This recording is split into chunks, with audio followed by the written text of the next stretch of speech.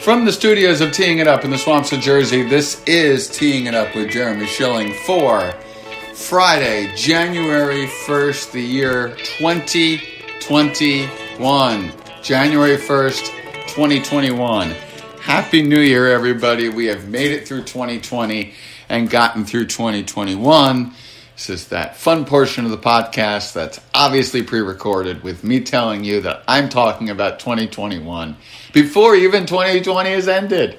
But as Ryan Seacrest pointed out on this morning's Live with Kelly and Ryan, they call it Dick Clark's New Year's Rockin' Eve with Ryan Seacrest 2021, even though the show kicks off at 8 p.m. So I guess it works. Anyway, to help us ring in the new year, golf style, we have one of the PGA head professionals for the Morris County, New Jersey golf courses, Mr. Michael Andrewsen, with us today. Mike, hello. How are you? Welcome to Teeing It Up. Hello, Jeremy. How are you today? I am fine. So glad to celebrate my January 1st with you. Yes. Awesome that we made it. Yes, we have made it to a new year. I hope you're not hungover, because these are some tough questions we have for you. That would be a beautiful thing if we could do that today. Let's go backwards for a second, because I think people would find this interesting. We're looking for light, fun fare, fun listening fare for a new year. You're also a coach. I did not bring that up, but you're also a high school golf coach. Where did the coaching bug come from? Is this a family thing? Is this just being a golf teaching professional and you wanting to extend that out to a school? What's the backstory on you becoming a high school golf coach? Well, I was a three-sport athlete in high school and competed a little bit in college, only for a couple of semesters, then realized it was a different kind of athlete in college. And just grew up playing sports, played a lot of intramural sports in college, and came back, and after getting through my PGA apprentice and becoming a member of the PGA and having a couple of stops at some different jobs, coaching kind of opened itself up to me. I became a college coach first at Caldwell University, a Division II school here in New Jersey, in 2007. That opportunity kind of came around. I was just kind of looking into jobs, and there it was. I thought it would be a good change of environment for me from being in the club industry for 16 years. So I kind of made that turn, found it very fulfilling, and then the university eliminated the golf program and kind of found myself back into that, a little bit of a opening in my job market. So I was just looking around, and I knew locally that the high school golf coach was leaving for another position. So it sounds like a good idea. I'll give it a shot. And it turned out that it just kind of blossomed. But the athletic director was thrilled to have my talents as a coach. We could take the golf program into new heights at the high school. So each side pushed each other up. So it was a big plus. I mean, I love doing it. It's terrific. When you look at team coaching, because you and I,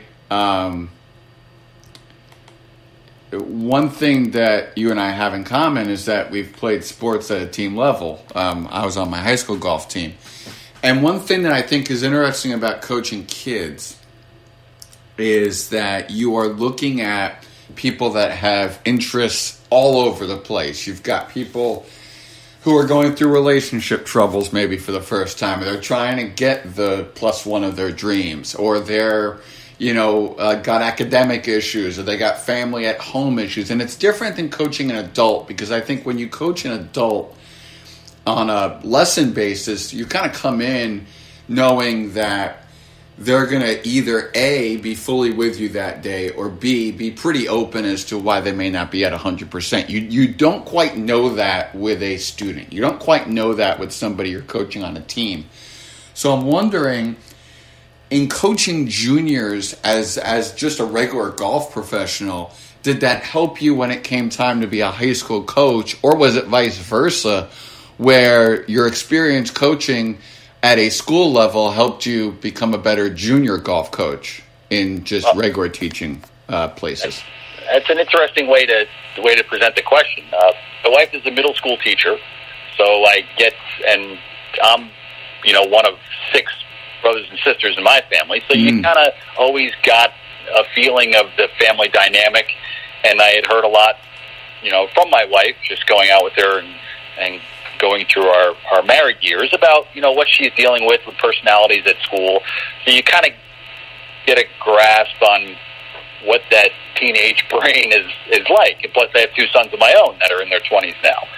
So I hope that I could figure out a way to relate to some of these junior golfers. Right. At the high school level, you get the people that are window shopping on the golf side of it that just kind of want to go out there because their parents want them to come out for the golf team, and then you get the serious hardcore golfers that want to do something with it. So I think it kind of evolved my teaching style to relate to everybody, where you could pivot to go a little bit deeper into swing mechanics with the player that wanted a little bit more out of it, and you could kind of keep it light and airy enough for the kids that just want to see the ball get airborne. So that's where I think my teaching kind of evolved in that respect.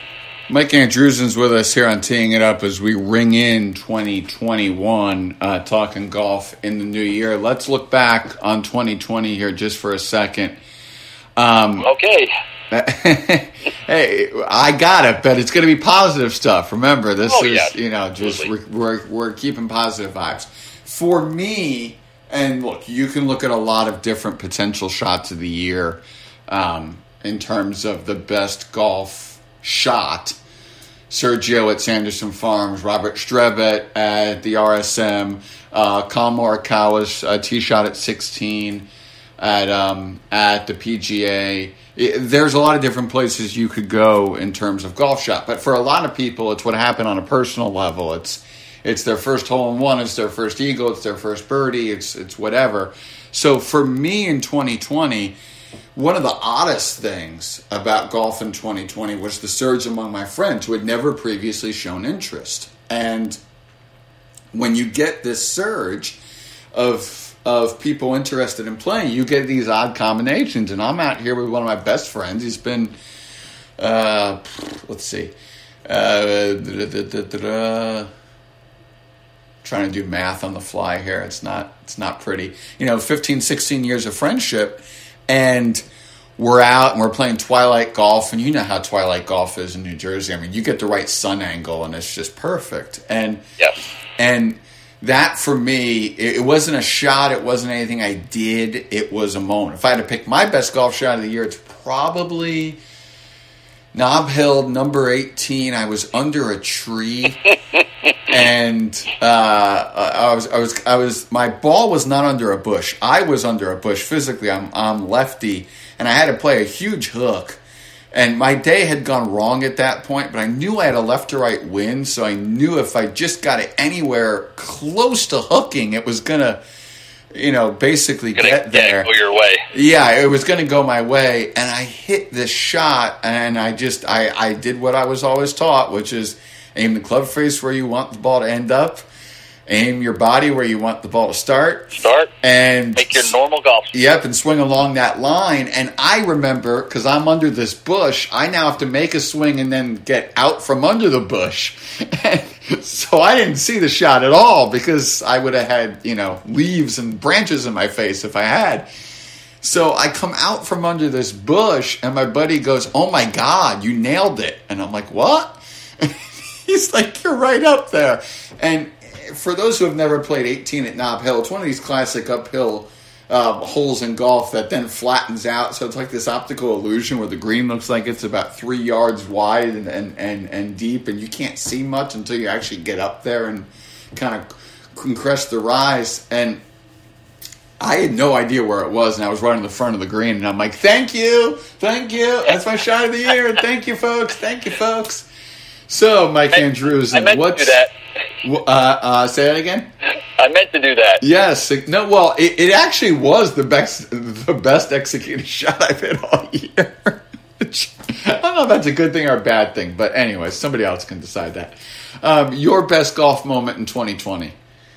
Oh boy. Well, not realizing what we were going to be allowed to do at the Morris County golf courses in terms of programming and activity, getting the OK to get summer camps and PGA Junior League going was probably on the top of my list, because the fact that we could get real programming going, we could get a little bit more life into the facility and, ease a lot of parents into, just taking a breath and exhaling, saying, oh, good, you know what, there's golf. We had that conversation with a lot of the PGA Junior League captains and our area representative that we could really move the ball forward, knowing that golf was going to be one of those sports that we could get the kids to do, because my baseball camp got canceled, my lacrosse camp isn't happening, spring sports are, flushed away, but I know if summer golf camp can start and we can play PGA Junior League safely, that we were going to be okay. And we got the go-ahead for both, and we had a terrific season for both. So thinking about that was a big one in that column. Mike Andrewson's with us, PGA teaching professional in the Morris County, New Jersey golf courses, with us to ring in 2021 here on Teeing It Up. All right, what can a casual golfer do this year to get themselves better? Ooh, I would say, number one, it probably has nothing to do with your golf swing. Get assessed by a Titleist Performance Institute professional. See what your body can and can't do. Because if you're trying to make moves that physically you're not able to do, then you're going to be chasing your tail the whole season. So I would say find a qualified fitness professional. If you need to if you don't know any, you can certainly get in touch with me, and I can put you in touch with 2 or 3 in northern New Jersey. Take a look and see what your body can do, and see where we can make some changes so you can maybe make a better turn or get onto your left side moving forward for the right-handed golfers. I would say that's one thing that we can do without the golf club. But once you do start to put the golf club in your hand, I'm a big fan of posture. I mean, if you can improve your posture by just doing some little things, by doing some mirror work over the winter, finding a PGA Tour person that you like or an LPGA Tour professional online and take a look at their setup and how they're working their body to get in positions, that's going to be paramount, because there's something that nobody can really chase you away from or tell you you're no good. You can improve your posture. It doesn't, it's like showing up on time, working hard. You can improve your posture. You can do that. So that's a big start to what's going to happen to improving your game. Can I just piggyback one thing on the fitness aspect of things?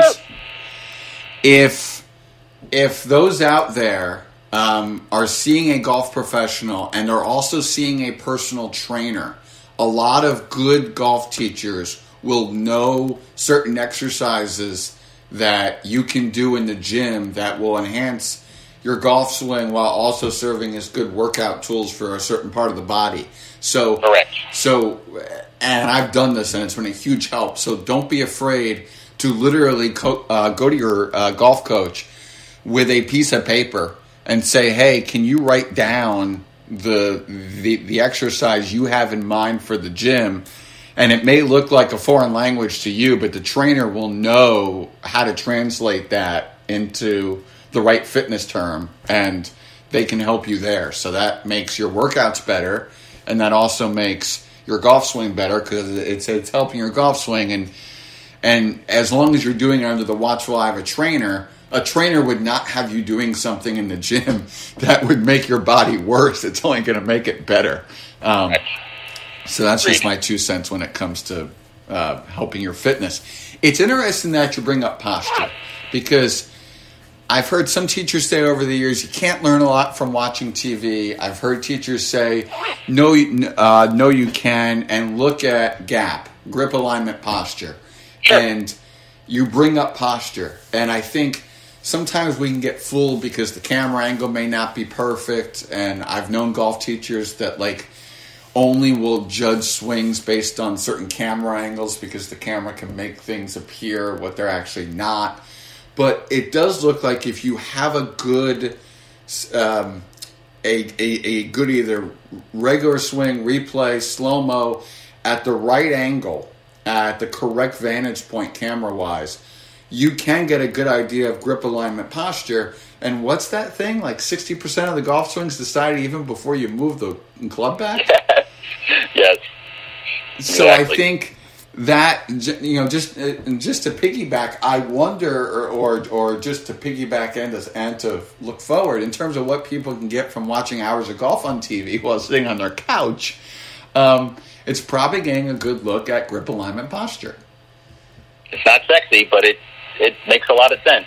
You'd be surprised at the number of lessons that I give people, and we set up a proper alignment area, and you tell them where they're aimed, and no, I'm not aimed over there. And then you step into where they were, into their shoes, and they're looking at you like, oh my God, I was aimed down the right field foul line, or I was aimed at the third base coach of a baseball diamond, just in those directional cues that people are just floored sometimes with where they were aimed, where they were thinking they were aimed. My longtime swing coach, who sadly passed away from cancer 2 years ago, rest in peace, Marty. We all miss you. He had this great way of making something hilarious that was not hilarious, and I came to him, and I was missing everything left, and he just gives me this deadpan look. He's not showing any emotion, poker face, taking the video. He goes, all right, I see what you mean. You're missing everything left. Come here. And I was aimed exactly where I was hitting it. Yeah. And he looks at me and goes, your swing's actually fine. You're just aiming in the wrong place. I'm like, what? He's like, yeah, come here. And I look at it, and it's like, oh. Okay, so I start aiming what felt like 20 yards too far right? Like, because that overcorrection is whatever, and it was like this perfect, 3-yard tight draw right down the middle of the range. And he put his stuff away and walked away, jokingly, and said, I'm going to go rest. I'm like, I don't blame you, Marty. You're not lying. Oh, my gosh. I went to see a gentleman who I trust very much, and he's got an indoor studio, and he had me on TrackMan. And we're trying to change the path of my golf swing, and he did something similar. And I'm looking at it like, oh my God, I'm going to hit this down the right field foul line. Right. I hit it, and I looked at the TrackMan numbers, and I'm like, oh, those are pretty good numbers. I've never seen those numbers before. Yes. Yes. Oh boy. Yeah. It's crazy sometimes what different, how different things can. And how simple some things can get, and how complicated some things can be. Which brings me to the following. We make them complicated. Yes, which brings me to the following question. Mike Andrewson's with us. One of the golf courses of which he's the PGA head professional at is Berkshire. Is it Berkshire Valley? Berkshire Valley. Yep. Yes, Berkshire Valley Golf Course. The northern tip of Morris County. Yes, I'd never been to this place. I get to this place. It's one of the top 2 most beautiful golf courses I've ever seen in my life.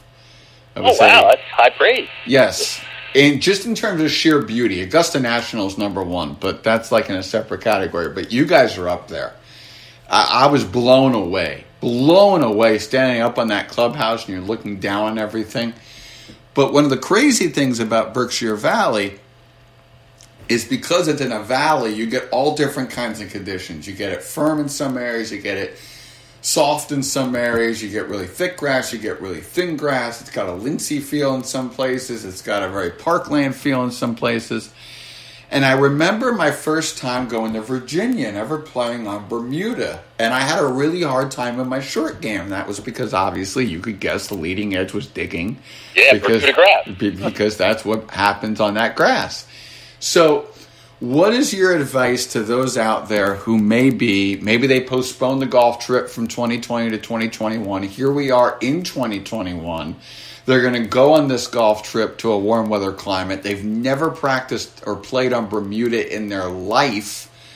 What is your advice? Or if they're going, let's say, to California, and now they're on Poana and they've never seen this weed in their life, what's your advice for the folks out there encountering these two things? Because I was frustrated, and these people, after waiting a year for their golf trip, do not want to be frustrated like I was. No. If you can get to the short game area, hit some shots to the greens with your wedges to try to get an idea how the sole of the club is going to interact with the surface, that will get you some kind of basis to what you can expect out on the golf course. And if it's a summer trip, you haven't picked up the golf clubs, or pardon me, if it's a winter trip and you haven't picked up the golf clubs in a while, you got to set proper expectations. You're not going there in, July form.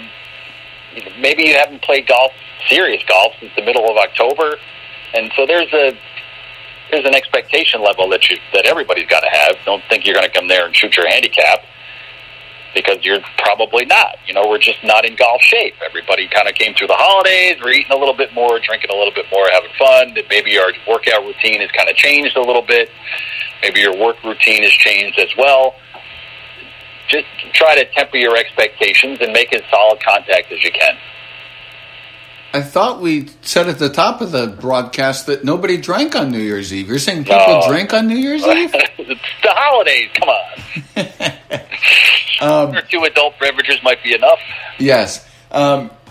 This is, I think, the aspect of Bermuda, and I'm going to get technical. This is now for the more advanced golfer, that I think gets some people confused. Is they look at the pros and they're on these tight Bermuda lies, they're into the grain, and they're like, okay, if I can just clip it, not let the leading edge dig, I'm going to clip it, boom, one stop, boom, boom, done. Ooh, sexy shot, let me try that. And then all sorts of problems happen. And I feel like taking that 5-iron, taking that 5 wood, and just trying to get the ball on the ground as fast as possible so that it's as predictable as possible, especially into the grain, is the right way to play Bermuda in those places, even if you're not hitting the sexiest shot, and where 12 feet may be better than 4 feet because your margin of error is just that much bigger on that type of grass. What's your advice for the advanced player who wants to hit their short game shots off tight Bermuda lies close, especially into the grain when that grass can sometimes cause huge problems? Well, you gotta know you can do it, and you have to have done it before. You can't just go in there and say, well, I just got to do wedge. I know I'm going to hit this close. I'm going to have a lot of spin on it. You got to have the ball in the right position and make crisp contact, ball, club face contact, in order for it to happen with your weight proportion correctly, so that you're right, so that leading edge doesn't dig and grab. You sound like Johnny Miller giving his explanation. You always heard that when the PGA Tour was on the West Coast and those new grasses that sometimes they weren't used to just yet. You sound exactly like Johnny Miller. Well, it's funny when the reason why I brought this up is I played golf I played golf in Aruba 3 years ago, and my swing was in tatters at that point, and I was just happy to have worked so hard to get myself back in suitable shape that I hit my first chip and the ball rolled to the top of the club face, and I'm like, whoops, I got to hit this doubly as hard. I forgot about Bermuda, but that was a nice thing to have messed up in that moment. Mike Andrewson with us here on Teeing It Up. All right, grain. I think a lot of golfers might get confused with grain because they hear all this talk on TV about down grain, grain's going right to left, but the break's going left to right. And I think unless you're A, a really high-end golfer, or B, you're playing on really fast greens, maybe you're playing right after some tour came through, I'm not sure the grain has as big an impact as some people think that it has for the average golfer because they're on slower greens. What is your thought when it comes to reading grainy greens, let's say Poe or let's say Bermuda? Is it overrated? Overrated? I think you should have an awareness of where, if you dumped a ton of water on this green and you watch where the water is going to track to, obviously the blades of grass are going to be laying in the direction that water is flowing. Right. When I talk to my students about green reading, we talk about that concept a lot. Not so much about the setting sun and having the grass kind of chase the setting sun. Not so much about that, but more on the contours of the green and where we think the ball is going to go, so that we can kind of justify what our start line is going to be, knowing that our end result is going to be closer to the hole. So that's kind of where I am on my aspect of green reading. Right. In terms of grain, though, does it have a larger impact on touring professionals and or those playing on really fast greens versus really slow greens? It has a bigger effect on the better players, yes. Yeah, okay. Recreational players that I'm working with, they wouldn't know what you're talking about with grain. Right. But I'm sure once you get to the better players and they get onto some of the top golf courses in the country, that is something that will need to be in the back of their head. You're exactly right. And I think just to finish up on this one area of specific C stuff for 2021, because obviously we want to give these people positive thoughts. I am the biggest proponent. I've had friends ask me all year, what club should I buy? I had somebody's a girlfriend reach out to me. What club should I buy for my boyfriend? And I'm like, I'm sorry, this is really not the right not the answer you're looking for, but get fitted. And it's so not sexy. They just want clubs. They just want to go to the range. They just want to hit it. But I can't tell you. My dad's 6'4". I'm not 6'4".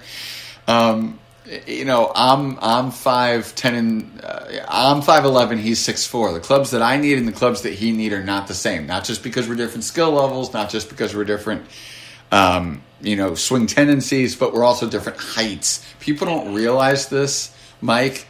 And I think if you can just take a second and speak to all the fitters out there who just want to buy and go, please, because I tell people every day, fit. It's not sexy, but it'll save you heartache later. That I am a big believer in that. Yes, if you can get fitted, just as simple as length, a proper length and the proper lie angle of the shaft of the club, it's going to pay dividends, because it all affects on how that sole is going to interact with the turf, and that all affects what's going on with the club face at impact.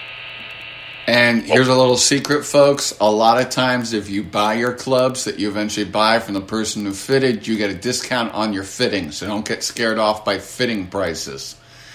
Correct. They look high, but it's not always that high. This is actually fine print that can help you, not hurt you in the long run. Mike Andrews, a lot of great PGA professionals that have the fitting systems at their courses that you can use if you need to get in touch with somebody, or if you're looking for a specific type of club, whether it's TaylorMade, Callaway, Titleist. I can certainly put people in touch with qualified PGA professionals that fit. That's not an issue at all. And if you need help getting in contact with Mike, get in contact with me. Which is a wonderful time, Mike, to remind people that you are listening to Teeing It Up with Jeremy Schilling, PGA teaching professional at the Morris County, New Jersey Golf Courses. Mike Andrewsen is my guest. Don't forget to subscribe, rate, and review, preferably 5 stars. We appreciate all the follows at JShow on Twitter for me. And your Twitter handle is? At Begin Golf Now. Okay, there you go. Begin Golf Now. All right. 3 more here for Mike Andrewsen on Teeing It Up with Jeremy Schilling. Question number 1. What is one purchase the weekend golfer can make that'll pay instant dividends in their golf game? Ooh, the one purchase. That's interesting. For example, there have been some people who have said that if, aspiring chefs out there, you buy yourself, high-end... best knives you can get. Right, or spatulas or something, and, that can make a big difference in terms of how well a dish is cooked or how easy it is to cut something, etc. Okay. I would say just realizing what I had done this year in short game instruction, if you can have some decent wedges that have new grooves, you're going to see a difference. We gave a lot of short game instruction this year, and I saw people with wedges from the last century, which kind of makes me cry. When people come up with wedges that are 20, 25 years old, oh, I love this wedge, there's no grooves left. and you look at the grip, and the grip is all worn to nothing. So I would say get yourself a new wedge or two, and then make sure your clubs are re-gripped. That's where I'm going to go with that question. I like it. Any PGA Tour thoughts as we enter 2021, or LPGA Tour thoughts absolutely. for that? All right. Well, I saw a tweet today. Masters is 20, or no, I saw a tweet this week. It'll be, by the time this airs, the Masters will be 100 days? 97 days away. That is just mind-boggling. That is awesome to see. Yeah. I want to see what's, the Tournament of Champions is going to happen in Hawaii, so is the Sony Open. I want to see what happens to the tour when they get to the West Coast, because California right now does not sound good for any sporting event.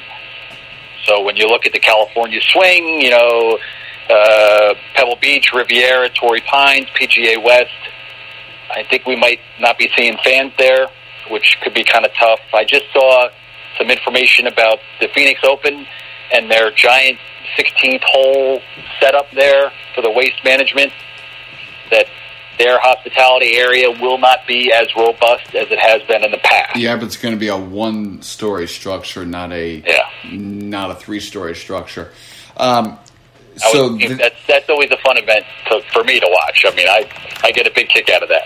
Yes. So the information that I have, and I've talked to some sources about this, is basically that the Century Tournament of Champions is going to have a very small number of fans, but it's never really had fans anyway. It's the hardest course to walk on the PGA Tour. So basically, it's only been around. Just kind of fringe people that are out there. It's been 18, it's been 1, and then it's the occasional media member, family, friend, whatever, who goes out there. So the PGA Tour, who has done, which by the way, and I think we have to give praise to not only Jay Monahan, but the players, the caddies, everybody. I didn't think they would get this done, and they got through 2020. Yes, they did. And they got to the end line, and thank God they had no serious COVID cases and no passings or anything like that amongst players and caddies. Unfortunately, Greg Norman came down with COVID at the end of December, and we hope him all the best. He was briefly in the hospital, and I think he was out of the hospital, and then he was back in the hospital, and now I think he's out of the hospital. So all the best to Greg Norman. But one of the things that they were able to do well is the +3 model, which is your caddy gets a credential, and then it's 2 other people, whoever you want, and they go through the exact same testing process you do. Century will have a very small number of fans. Sony, Torrey, Pebble, and Riviera will have no fans. The American Express will have no fans. What's going to happen in Florida when it comes to Florida? So here's the deal. You're going to start seeing people. It's Florida, absolutely. So here's the way this is going to work. The Phoenix Open claims they're going to have 8,000. I don't know how it's going to work. That's a story for another podcast. It could take up a whole podcast. By no fans, that does not mean no people. You are going to see more guests of sponsors, guests of the tour. The players will be allowed in some instances to have guests, and there could be somewhere around 200 to 500 fans, which, while mingled in with photographers and camera crews and media members and other people, kind of looks like fans. So you will start seeing more people as the year goes on. Jay Monahan hopes that by the time they get to the Florida swing, they'll be able to start letting people back in. The problem, Mike, and I've talked to multiple people about this. What happened at the Houston opener was the Houston Open was an eye-opener. For those who did not see that was 2,000 fans in. Well, I think the tour didn't realize that if you're going to have Dustin Johnson contending, and it's down the stretch on Sunday, you're going to have all these people surrounding the same 3-4 holes. And even if you try to socially distance, you can't end up that way. And the scene there was masks on but not being worn, people way too close together. It was a horrible look. All the plans for fans at the end of 2020 were canned, basically, in on that, after seeing those images, which, it wasn't Golf Channel exposing them. It was Golf Channel covering the event, and that's not good when Golf Channel is doing what Golf Channel normally does, and it's still showing bad things. And we need to get to a scenario where, and this is no offense to any of these people, but Max Homa, JT Poston, and JJ Spawn have the same crowd as Tiger, Rory, and JT. And there's no way of policing that. There is no way to get human beings inside of a golf tournament that can keep that separation going for a full 18 holes. There's just no way of it. So right. What I am understanding is that they are going to continue with this very, very limited model, these guest models, these people who are being tested, some of which every day, some of which not every day, some of which a couple times.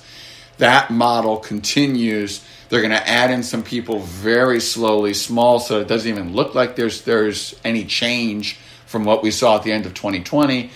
And then come Florida, they're going to reassess. I don't know where this goes. What I do know and find intriguing, this is a lot of speculation, but hey, it's New Year's Day. Let's talk hope. Let's talk speculation. Yeah.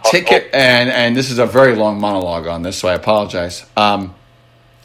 Ticketmaster floated an idea a couple months ago of using health portals as a way to confirm you get the vaccine and to be able to give people out tickets out that way for concerts. So what that would mean is, yes, now there's all kinds of privacy issues and HIPAA rules, and this was floated. This is, you'll see this if you Google it, but it's nowhere near being put into action by anybody. But the concept I find interesting, which is those portals, which if anybody has had any kind of major medical issue and you go to a doctor who uses an online portal where it shows test results and blood work results and all that, when you get your COVID vaccine, you would be able to certify through this portal via an app that you got the vaccine. Then when you go to purchase your ticket for an event, Ticketmaster would then have a deal with the portal company to confirm that you did, in fact, get vaccinated. And then that would be the okay for you to purchase the ticket. That would essentially be the second validation that your credit card was valid, so to speak. That was intriguing. Yes. The other method for people who don't want to do that for privacy reasons or who don't want to get vaccinated for whatever reason is 2 negative COVID tests via those same portals in the 72 hours leading up to the event. I don't know if that's how people get in. I don't know if it's the event of if it's the invention of a rapid test that can detect COVID before it even shows up. Because the problem right now is that testing is a snapshot. It's a 1 day, 1 moment snapshot. Correct. And unless you're the NFL or the NBA or any of these, huge organizations that can afford to test every day, you're getting just a snapshot. So that's the hard part about getting fans back in, and I don't know when we will have full fans back in. But I would think and hope by the time that the U.S. Open comes around in June, we will be in a place where enough doses of the vaccine will be out where maybe the USGA can have fans at Torrey. That was actually going to be one of my questions to you, is what you had heard through your sources about players and the PGA Tour, or is vaccination going to be required, or where does the tour stand on that? Yes, Jay Monahan caught some flack for some comments he said in a conference call, and to be fair to Jay, I have not seen the transcript of that, so I don't know if his comments were taken out of context or not, but he basically said, I don't think we can force our players to take the vaccine. That's a personal decision. There's pros and cons on both sides. And he caught some flack by some of that wording. I think that what he was saying is we can't dictate a personal health choice by our players. And there was another sporting organization, I think it was the NBA, that said, they're all contractors. Right, that I don't think... If it's a union, that's something that can probably be collectively bargained. Right, and that was Adam Silver's point, which is if we were going to mandate that our players get vaccinated, that's a discussion we have to have with the Players Association first, and then you run into all kinds of other HIPAA-related issues with, okay, but they're at home and they're with family members, and now does the kid need to get it? And there's a Pandora's box there. Yes. So in terms of mandatory vaccinations for players, caddies, or to get into the event, I don't think we're there yet. And frankly, I think it's going to... I think the fact that they're staying with the +2 model... the +3 model for much of the West Coast speaks volumes about how the tour thinks it's going to go. The fact that they're basically sticking with what worked the rest of the summer with that true credential policy and besides your caddy. And look, it's tough, but it worked. And I think that's kind of where we're going to get to. But I don't know. It's a fascinating question as to where we are health and safety wise, because we do need fans back in. It's a weird environment to be playing in right now, and you've seen in the little instances that fans have been able to be there. And I'm not talking about Houston. I'm talking about where we've ended up in these residential communities, and you're up against people's houses, and things like Harbortown, where these people have every right to be in their backyard. Yeah, and perimeter fencing around the property of the golf course. Yep, and the PGA Tour said we are not going to stop these people. We will remind that we're going to have the people who run those houses send out a notice to just make sure that they're socially distanced and following public health authorities. But if they want to come out and sit on their property and cheer for our players, that's totally fine. We have nothing against that. It's every sport is going to fight that challenge. We're big tennis fans in our house, and we are dying to see what's going to happen at the Australian Open, which has already been pushed back 2 weeks, and has had some players not like the mandatory 14-day quarantine leading up rule. My wife loves Wimbledon. I mean, we got to see Wimbledon, right? Don't we? You would think that they can't go 2 straight years without. I mean, they're smart enough to have the event insurance for last year, so it didn't cost them an arm and a leg. Yep, but you also look, and Mike Andreessen's with us, by the way, here on Teeing It Up to Open 2021. We're right now talking about getting fans back into these events. It's a positivity podcast to begin 2021. But as look at Indian Wells, which got postponed, and they're hoping to play in the back end of 21. And you look at some of these events and some of these sports. Baseball's the same way, that relies so much on gate revenue to support them, and that's where the problems come into, where you need people back in, and how are you going to do it? And it's easier in an open-air environment. It's harder to do for some of these indoor sports, but in the case of Indian Wells, look, California's in a really bad state right now, and they just felt that it was best to pull it now. But can that event go 2 years and survive long term? Can Coachella, the music festival, go 2 years without existing and still be okay? I think there's a lot of unanswered questions to this side of the play on the field. Let's swing it back to golf. I love the Ryder Cup, and 2021 is a Ryder Cup year. And 2021 is a Solheim Cup year. I mean, those 2 events in September are going to be they're awesome events. And I would hate to have anything happen to them, because I want to see them. And the PGA, and forget if it was the European Tour, the PGA of America, one of those organizations said basically there's no chance of us postponing. It would either be we hold it in 21 or we cancel. That's it. Yep. So we'll see if that comes to fruition. I work for an arm of the PGA. You are a member of the PGA. Absolutely. So we make a lot of money off of the PGA, off the Ryder Cup. Yep. So I'm not talking out of turn here. I'm just going on publicly known and said statements by the organizations involved.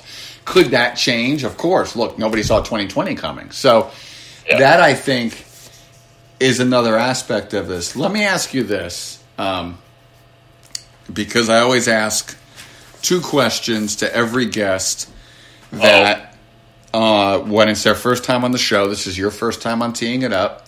You have no idea what these questions are, but the only promise is that they're not personal. Okay. So it could be anything from what shoe do you put on first to,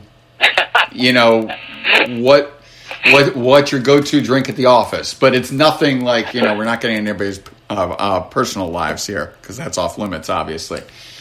Your favorite golf swing to watch? My favorite golf swing to watch.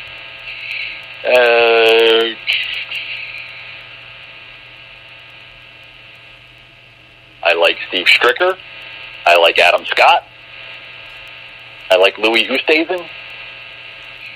I think I would go there. Those are very traditional, old-school golf swings. Yes. And the reason why I put that as the first question, and this is not one of the two questions, is I just want your take on Bryson. Because I think he's the other fascinating... Look, you can talk about this being a vital Solheim Cup year for the Americans. Inverness, that's a golf-loving community. If that event can happen in front of fans... Yes, and they're going to try to do everything possible to get it in front of fans. And I think that's when I look at the LPGA Tour, that's what I'm most interested in, is this run of this surge of young Americans trying to take over as the old guard kind of gets older. I mean, Lexi Thompson's going to become one of the veterans on this team, which is shocking to say. But so on the other side of things, you've got Bryson, who is trying to totally upend the way golf is played. And as somebody who is a teacher who likes watching old school golf swings, who teaches golf's fundamentals every day, putting on the weight and muscle that Bryson has is not one of the things you advocate for your students. And by the way, let me say this disclaimer yet again. Please talk to a healthcare professional before you take on any fitness plan. I don't think I could ingest the calories he's ingesting daily. Yes. So what is your thoughts on Mr. DeChambeau, the reigning U.S. Open champion? He's trying to figure out a way to do it that no one else has done, that everybody is. He's trying to figure out a different way. I mean, is it valid? Heck, you know what? What did he shoot with Bernhard Langer? And what did Langer shoot? Everybody was talking about that the first day of the Masters. Yeah. Where Langer was hitting hybrids and fairway woods into some of those par fours. And DeChambeau was hitting 8-iron, 7-iron, 9-iron. You can play golf a ton of different ways. Bryson is... I thought he was going to tear apart the Masters just because of his length, but obviously you still got to make some putts, and he failed to do that. Yeah. So I don't know. I mean, everybody, if it was such a great thing, does everybody want to be doing it? Like Matthew Wolff, you look at his golf swing, very effective for him. If that's the swing of the future, is everybody doing that kind of a golf swing? I know his teacher is very popular. Yep. George Dankis. Yep. There's a lot of chatter in the instructional community about, what to do with that left foot if you're a right-handed golfer. Do you want to have it, stay stationary and turn around it like Rory McIlroy, or do you want to kind of have it dance and look towards the target like Bryson and Wolff and Bubba Watson? I mean, there's different ways to do it for everybody. Yeah. There's got to be a place for Bryson. There really is. I mean, I follow him online, and he's trying to get it over 200 miles an hour on a ball speed, I think. Yeah. He's just shooting videos, and can the body handle that, number one?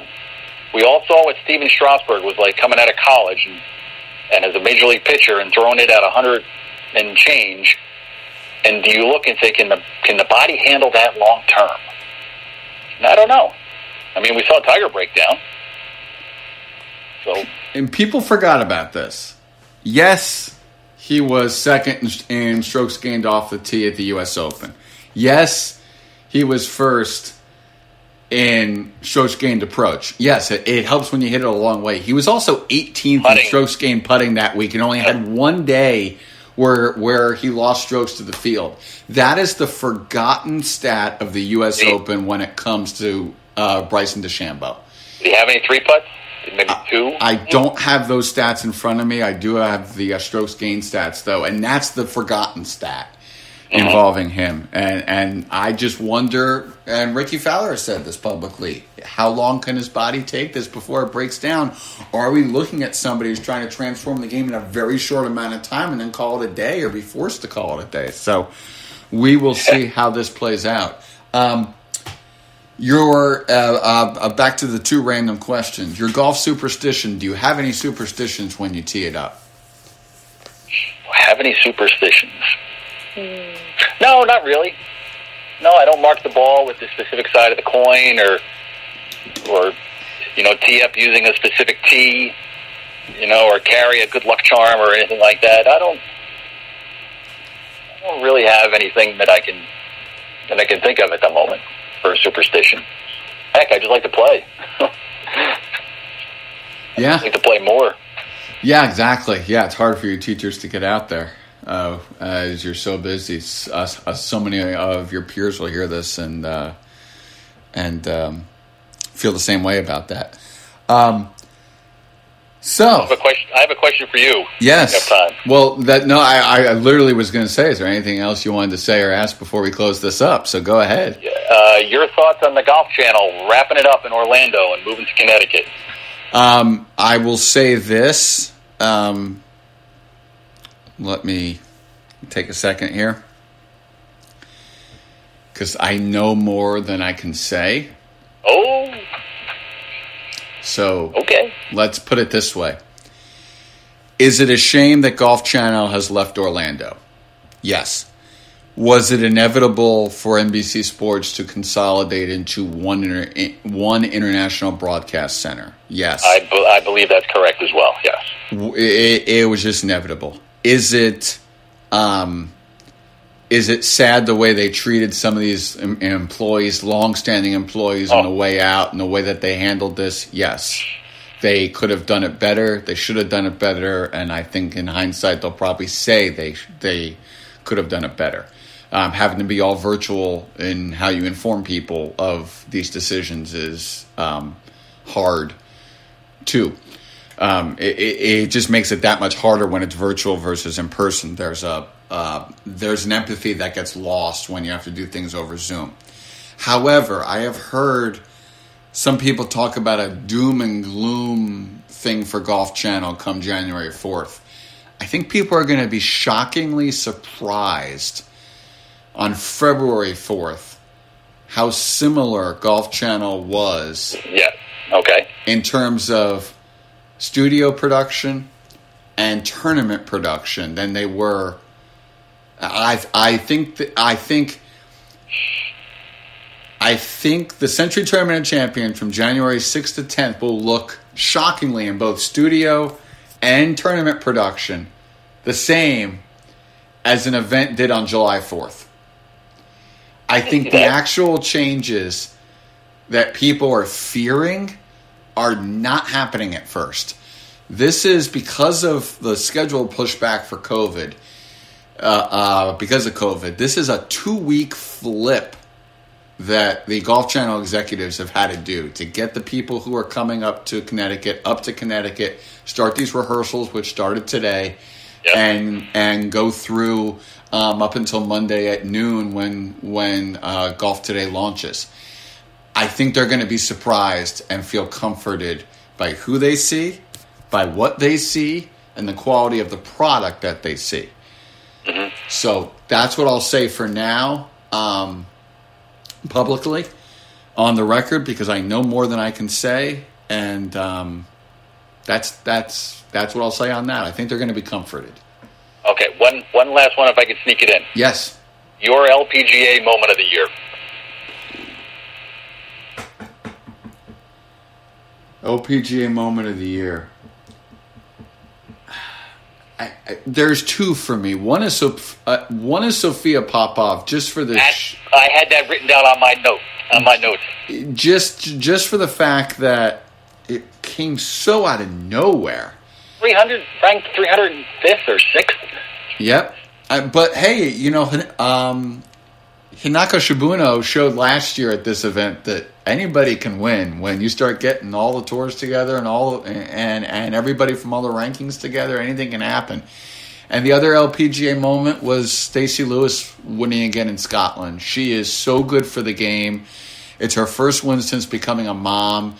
There has been a baby boom on the LPGA Tour. They have there are more moms that are playing. Yep, they have completely transformed their child care services. on the LPGA Tour. They are now one of the leading sports organizations in terms of child care. People don't realize this, but what Mike Whan and that team have done in child care, not a sexy subject, but very important to make their players comfortable on site, has been nothing short of extraordinary. And for Stacey to finally break back into the winner's circle is just so good to see in Scotland. Totally agree. It makes perfect sense. When you realize that the amount of moms could be counted on one hand at a certain point of the LPGA, it's just like, well, wait a minute. Why is that? I mean, that doesn't make any sense. Yeah.